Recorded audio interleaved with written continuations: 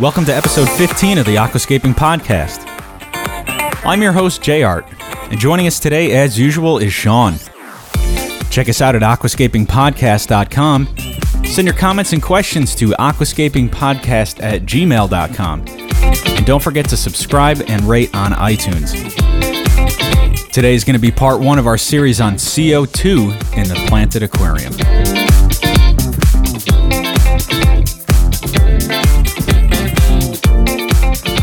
Aquariums have been around since the Roman Empire, and since then, there's been incremental changes and advancements in the hobby. But it wasn't until recently that pressurized CO2 was introduced into the planted aquarium. It was this technology that marked a quantum leap forward for aquascapers. It's said that when Takashi Amano was at his lowest point and frustrated, he put soda water into the aquarium just to see what would happen. And to his amazement, he observed the plants begin to photosynthesize. Like the apple that struck Newton's head, Amano's soda water led to the realization that would propel his nature aquarium forward, and subsequently pave the way for future hobbyists. But pressurized CO2 is virtually unknown to the general public as a supplement for planted aquariums. And to a beginning aquascaper, a CO2 regulator can seem like an exotic and overly expensive piece of equipment. But a quality CO2 regulator can be the single most important item an aquascaper can obtain, leading to a successful and flourishing aquascaping journey.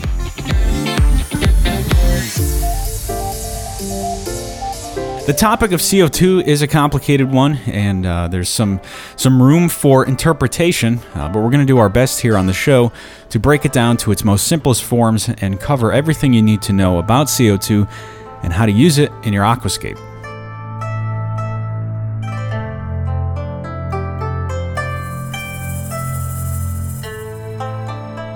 So the goal is to dissolve CO2 into the water so that the plants can utilize it. And the first step in this process is to get CO2 and to contain it somehow into some sort of cylinder or tank. Here in the United States, it's easy to obtain a 5 or 10 pound CO2 cylinder, which is most commonly used for beer dispensing. Now, once we have the CO2 in this cylinder, it's going to be pressurized to about 800 or so PSI. Now, that's pretty high. We can't blast that into the tank unless you want to just blow all the water right out of your aquarium.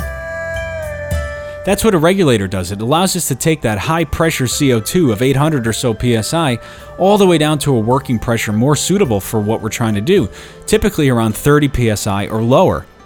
The next step is the needle valve, and that allows you to fine-tune how much CO2 is coming from the regulator in the cylinder and going into the aquarium. To allow you to visually see how much CO2 is actually leaving the needle valve, we use what's called a bubble counter. And that's typically just a glass tube of some sort that's filled 3/4 of the way or so with water so that we can see the bubbles passing through it and allow us to gauge how many bubbles per second of CO2 we're letting into the tank. Finally, we want to keep that CO2 in the water as long as possible. So we don't want just one big bubble flying up to the surface and dissipating. We want to diffuse it somehow or use an atomizer to break it up into small bubbles, keeping them in the water for a long time and allowing it to dissolve so that the plants can utilize it. Now, we don't want to run CO2 at night when the lights are off. The plants won't really utilize it, and we can gas our fish, so we need to turn the system off. And to automate this process, most setups have what's called a solenoid. And you can think of that really as just a gate, and when it's plugged in, the gate opens and allows CO2 to run through the system, and when it's unplugged, the gate closes and it stops the CO2 flow altogether. Now, luckily, we don't have to manually unplug it and plug it in every day. Just set them up into timers and automate that entire process.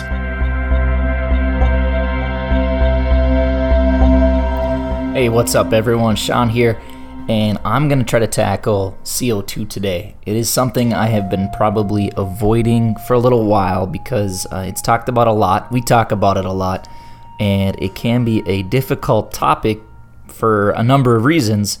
And one of those being it is quite a challenge to determine the levels of CO2 in our tanks.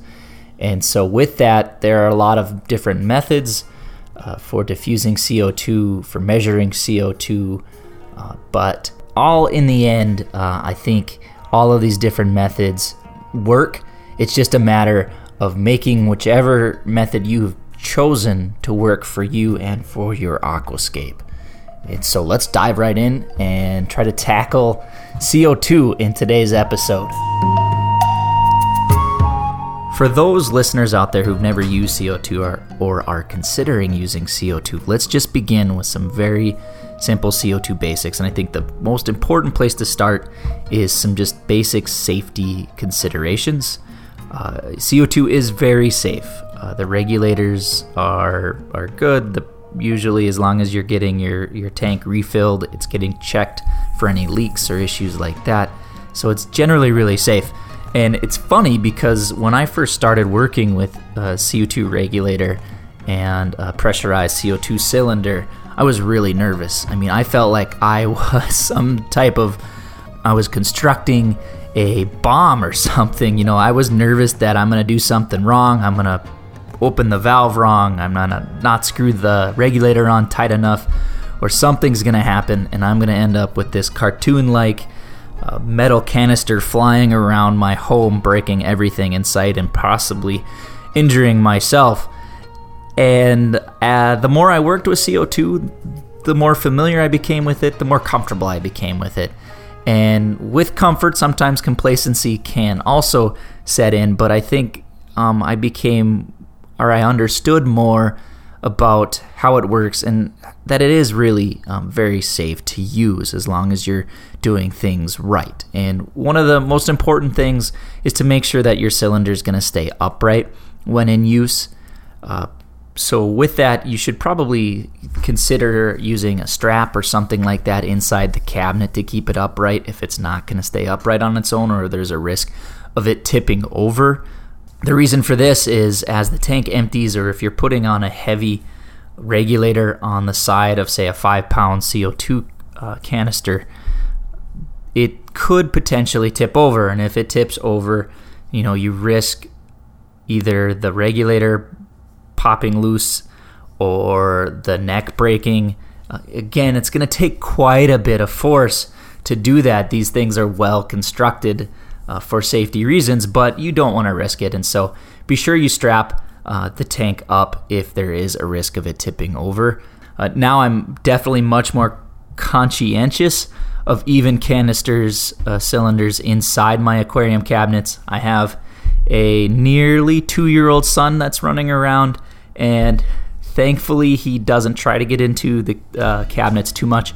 But if he ever were to, I really don't want him meddling with the pressurized CO2, and so I definitely prevent those from being opened unless I want them open and I'm there to open them. So that's another thing to consider, is if you have small children or even sometimes pets could accidentally knock over cylinders or fiddle with your equipment. So just keep that in mind when you're setting it up and when you're putting it in a location. All right, let's talk about transporting CO2 cylinders. Say you have a new one or you're running low on CO2 and you need a refill. What are some things we need to think about when transporting it? Now, I have a 5-pound cylinder, which gets filled to about 840 psi, which is pretty typical. And I looked up what about 840 psi is equivalent to, and it's about the same as a Mike Tyson knockout punch. Now, I don't think any of us want to get hit by a Mike Tyson knockout punch. That would be pretty devastating. Even more devastating is getting hit by that punch while driving. So right off the bat, that's something we have to look out for. Now, before we go too far, all the cylinders, at least here in the US, are required to have a relief valve. And that relief valve is so that the pressure inside the cylinder can't get high enough to actually explode it or crack it. Before that happens, the relief valve is going to pop and let all of the CO2 out of the cylinder. Now, when that happens, that's going to be a loud pop followed by a lot of loud hissing. So that in itself is going to be a huge distraction while driving, coupled with the fact that your car is now being filled very rapidly with CO2, and that's not a good situation when you're on the road. So for all these reasons, you never ever want to keep the CO2 cylinder in the passenger seat or in the back seat. You want that strapped in the trunk, strapped to something so it can't move. Put it on a towel or a couple blankets so you could cushion it a little bit. Keep it back there. That way, if anything happens, nothing's flying out and hitting you, breaking a window. And if that valve does pop for some reason, and again, this is a very unlikely situation, so I don't mean to be scaring anybody out there, but these are things that we should be thinking about because it is a possibility. And if that happens and it is in the trunk, you'll have more time to, orient yourself, pull over, open up the windows, and check everything out before you move on. Another thing to keep in mind is that the pressure inside the cylinder is affected greatly by the outside temperature.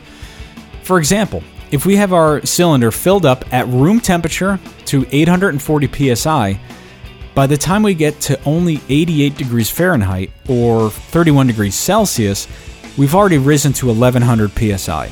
And at 120 degrees Fahrenheit or 49 degrees Celsius, we've risen up to 2000 psi, which is already high enough to pop the relief valve. A car sitting in the sun on a hot day can easily reach 120 degrees Fahrenheit. By the time we get to 155 degrees Fahrenheit or 68 degrees Celsius, we've risen to 3000 psi, which is well above what the relief valve is going to pop at. So you don't want to make any unnecessary stops on the way home. You don't want to leave that cylinder in the car, especially on a hot day. One last thing, when you get it home, wait about an hour or so to let the cylinder acclimate to the room's temperature. Like we said, temperature is going to affect the pressure inside the cylinder. You want everything to stabilize first before you hook up your regulators and set your working pressures. Again, I just want to emphasize that CO2 cylinders are very safe to use. That's what they're built for. They've been drop tested, pressure tested. They're used all over the world. So they're very safe, and you should feel confident in using them. That being said, it's always good to educate yourself and be prepared. Let's talk regulators and the differences between the two. I'm not going to get highly technical about the inside workings of these regulators, but the differences between single stage and dual stage regulators in terms of how they perform for your aquascape, for your setup, and for your CO2 system. So with that, the most common versions of regulators that we will see out there are single stage regulators. These have only one mechanism inside that regulates the pressure. You'll see there are two gauges on the top. One of those is working pressure, so that is the pressure and that is going into your CO2 line. And with that, generally many regulators, you can regulate the working pressure. You can turn it up or down, which is good because in some cases you may need more or less. Particular cases where you need more are if you're running CO2 atomizers that require a higher but still low working pressure of 30 psi to get the CO2 to diffuse through the atomizer. In different setups, things that are maybe using a reactor or a glass diffuser, you don't need as much working pressure. And so it's good to have that adjustable. If you have a regulator where you cannot adjust the working pressure, this is more of a flow regulator than a pressure regulator.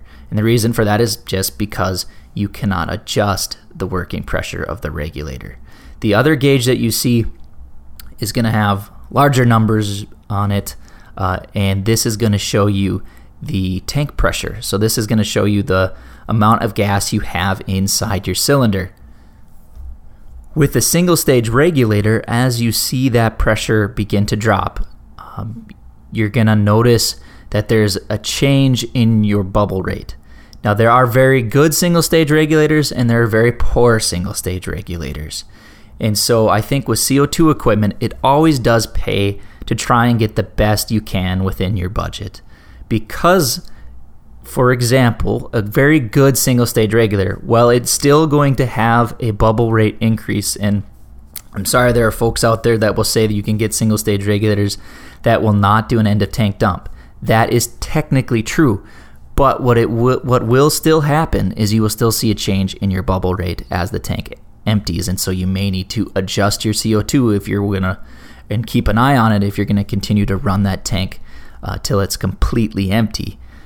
Generally, I'd recommend just swapping it out so you don't have to fiddle with your needle valve, readjust your CO2, and get a rate again that works for the pressure that's currently in the cylinder, because it's going to change as that tank empties, and you're going to need to probably look at it, daily to maintain a good consistent CO2 level without getting excessive amounts within your tank.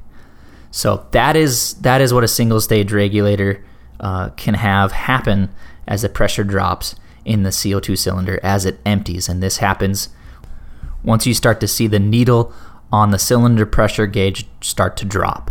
So that's when you'll start to see that bubble rate change. Basically, the difference between a single stage and a dual stage is that a dual stage regulator will not have that change in bubble rate after the cylinder starts to empty. A dual stage regulator has two mechanisms within the regulator that regulates the pressure.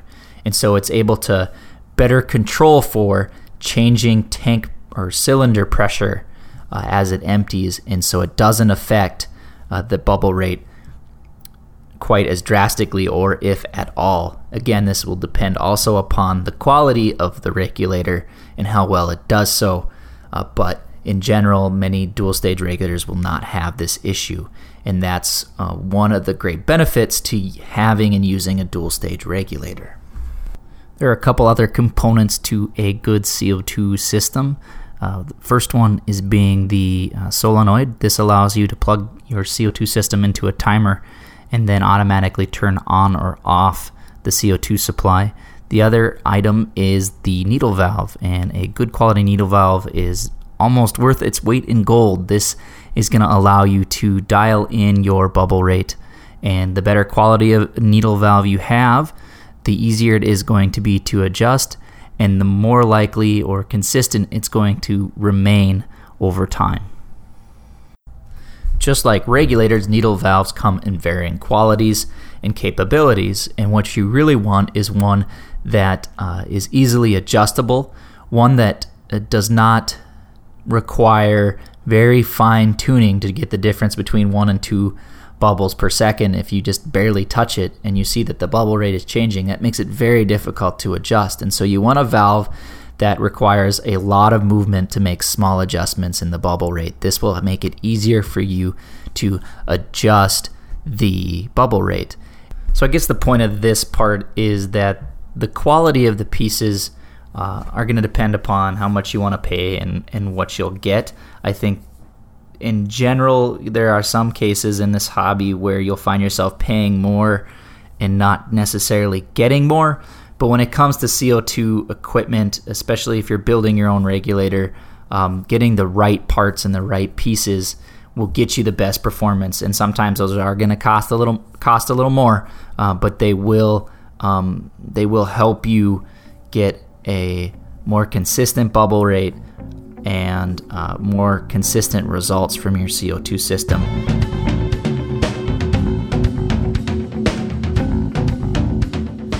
Okay, so what should I get? A single stage, a dual stage? How much money should I spend? These are all questions that could be jumbling around in your head. If you go on the forums, it's just a quagmire. People are all over the place, both sides of the camp. Some people say just get a dual stage, single stage isn't worth it. It's ridiculous. If you get a good quality regulator, single stage or a dual stage, you're going to be good. Here's the main difference in the real practical working world, not the forum world, not the theory world. On paper, a dual stage obviously is superior to a single stage. But in everyday real world life, here's the main difference. When you start to see that pressure drop on a single stage, just go get it refilled. You got about a week. Go get that thing refilled before it starts to drop and get towards the end, and you will never run into problems. The problems are going to happen when you let that thing go all the way down to the end. Your bubble rates are going to change. You might get an end-of-tank dump. That's when you see problems. So as soon as you start to see that pressure go down, go get it refilled. You'll never have a problem. Now, if you're away from your aquascape, days at a time, weeks at a time, if you travel a lot, if work kind of takes you away from home for a while, then it makes sense to invest in a dual stage so you have that kind of fail-safe. It's going to save you in the event that you miss when that pressure starts to drop and you don't have the time to go get that refilled. And you're not going to save any money by, getting a dual stage and then letting that gas run all the way to the end. It's not like you're really saving any money on the actual CO2 gas. I have a 5-pound cylinder. It's been running over 6 months. And like I said, when that pressure starts to drop, I only have about a week left. And it only cost me $20 to $25 to get it refilled. That lasts over 6 months. That last week of time is only pennies. So I'm not it's not like I'm losing money on getting that filled prematurely. So how much money should I expect to spend on a good regulator? Well, you could build your own. There's always that option of building your own rig. But if you're not inclined to do something like that, it's going to take a lot of time, a lot of research. You're going to be waiting for parts. You have to put it together. You might have to troubleshoot. It could be a lot of trouble if you're not that kind of a person that would have done that kind of project in the first place. If you're just trying to save money, but you're not that kind of person to create something or build something like that, you might run into a lot of trouble trying to create it. Once you've already built one or two, in hindsight, it's very easy to say, oh, it's easy to put together, just do this, this, and this.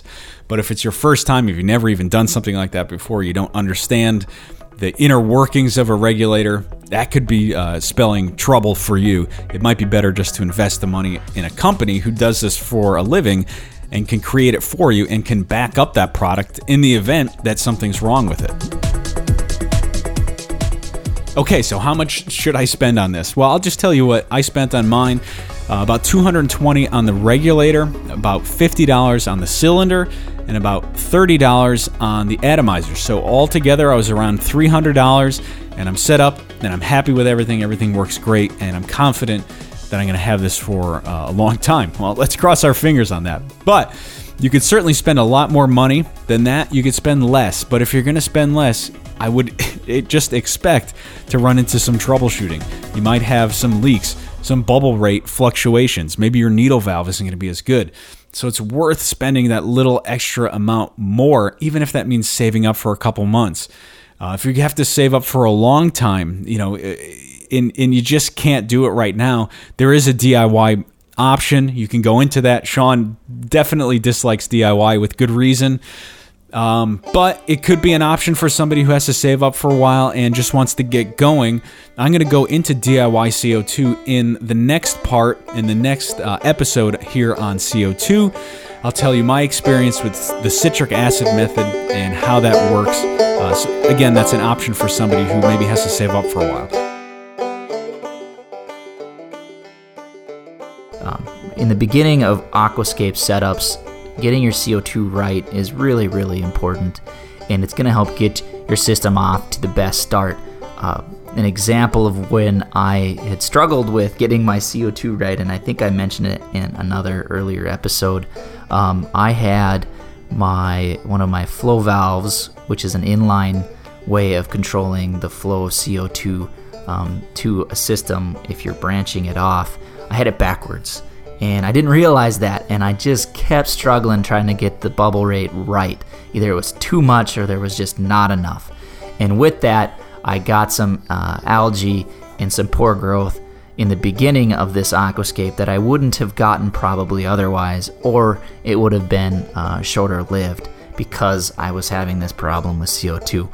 And in the long run, you'll appreciate having spent a little extra, I think, on getting a good CO2 setup, because of the ease of use and the reliability. And those are the things that you're getting when you're getting a really good needle valve, a really good regulator, and a good solenoid.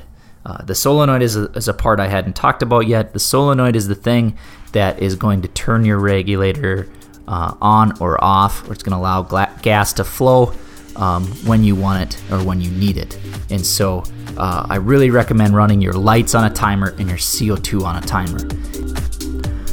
I try to talk a lot about using our instincts in growing plants, learning good horticulture, and following what our gut tells us is going on with our aquariums. And with that, I think CO2 is one of those things where you just have to learn how to do it well.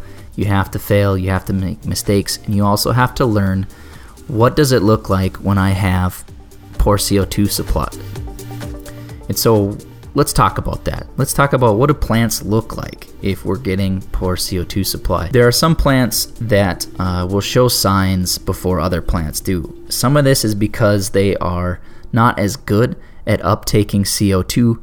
Another reason is maybe because they have higher growth rates and a greater CO2 demand. And so if CO2 becomes limiting, they're going to be the first ones to feel that pressure and to have poor growth because of it. One of the most common signs, particularly in stem plants, of poor CO2 supply is stunted tips. What you'll see is this tapering off of the growth of the stems. Say a few centimeters down, the plant's leaves are wider, they look nice, and then your new growth tip looks stunted or misshapen. This sometimes can be a sign of various nutrient deficiencies, but most often this is a sign that you lack CO2. Another sign of poor CO2 supply for your tank is going to be the appearance of algae. And one thing that I have noticed in tanks with an unstable supply of CO2, in tanks that need CO2 at a stable level, is staghorn or some brush algae. And what I have noticed in my tanks, particularly my 90 centimeter tank, is that if we are getting our timing off, so maybe our aquarium reaches good levels at some point, but particularly in the beginning phases of the light cycle, we may have not enough CO2, which I think is the most critical time to have adequate levels of CO2. If that happens, I start to see brush and staghorn algae show up in my tanks. And there have been multiple repeated times where this has happened because I have two timers. One timer is on the light that runs when the light turns on and when it turns off. The other timer is part of an Aqua Controller Junior. It's just a fancy timer, basically. It's an aquarium controller, but I use it as a timer to run a couple pumps and my CO2. Well, the clocks on each of these diverge over time. And so as the light seems to move ahead faster than the light or the time on the CO2 controller. And so what I end up happening is the light comes on earlier and earlier, and the CO2 starts to come on later and later. And so now my timing is getting thrown off. And if I don't remember to reset those clocks every once in a while to make sure that they're close together, my timing is off and I start to see the emergence of staghorn and brush algae. It happens like clockwork because of the clocks, and I've seen that. There are other reasons to get those algae, but I think in tanks that require CO2 and a good supply of CO2, that those algae can be a sign of poor CO2 timing and instability. So another thing that can lead to instability is maybe you're degassing too much, or over time you start to degas more CO2. If the water level drops, let's say over the course of a week, towards the end of the week, before you do your water change, your water level's lower and you have a more surface agitation. So your bubble rate may not be sufficient enough to keep up with that increased surface agitation. So your total CO2 concentration may not be enough to make your plants happy.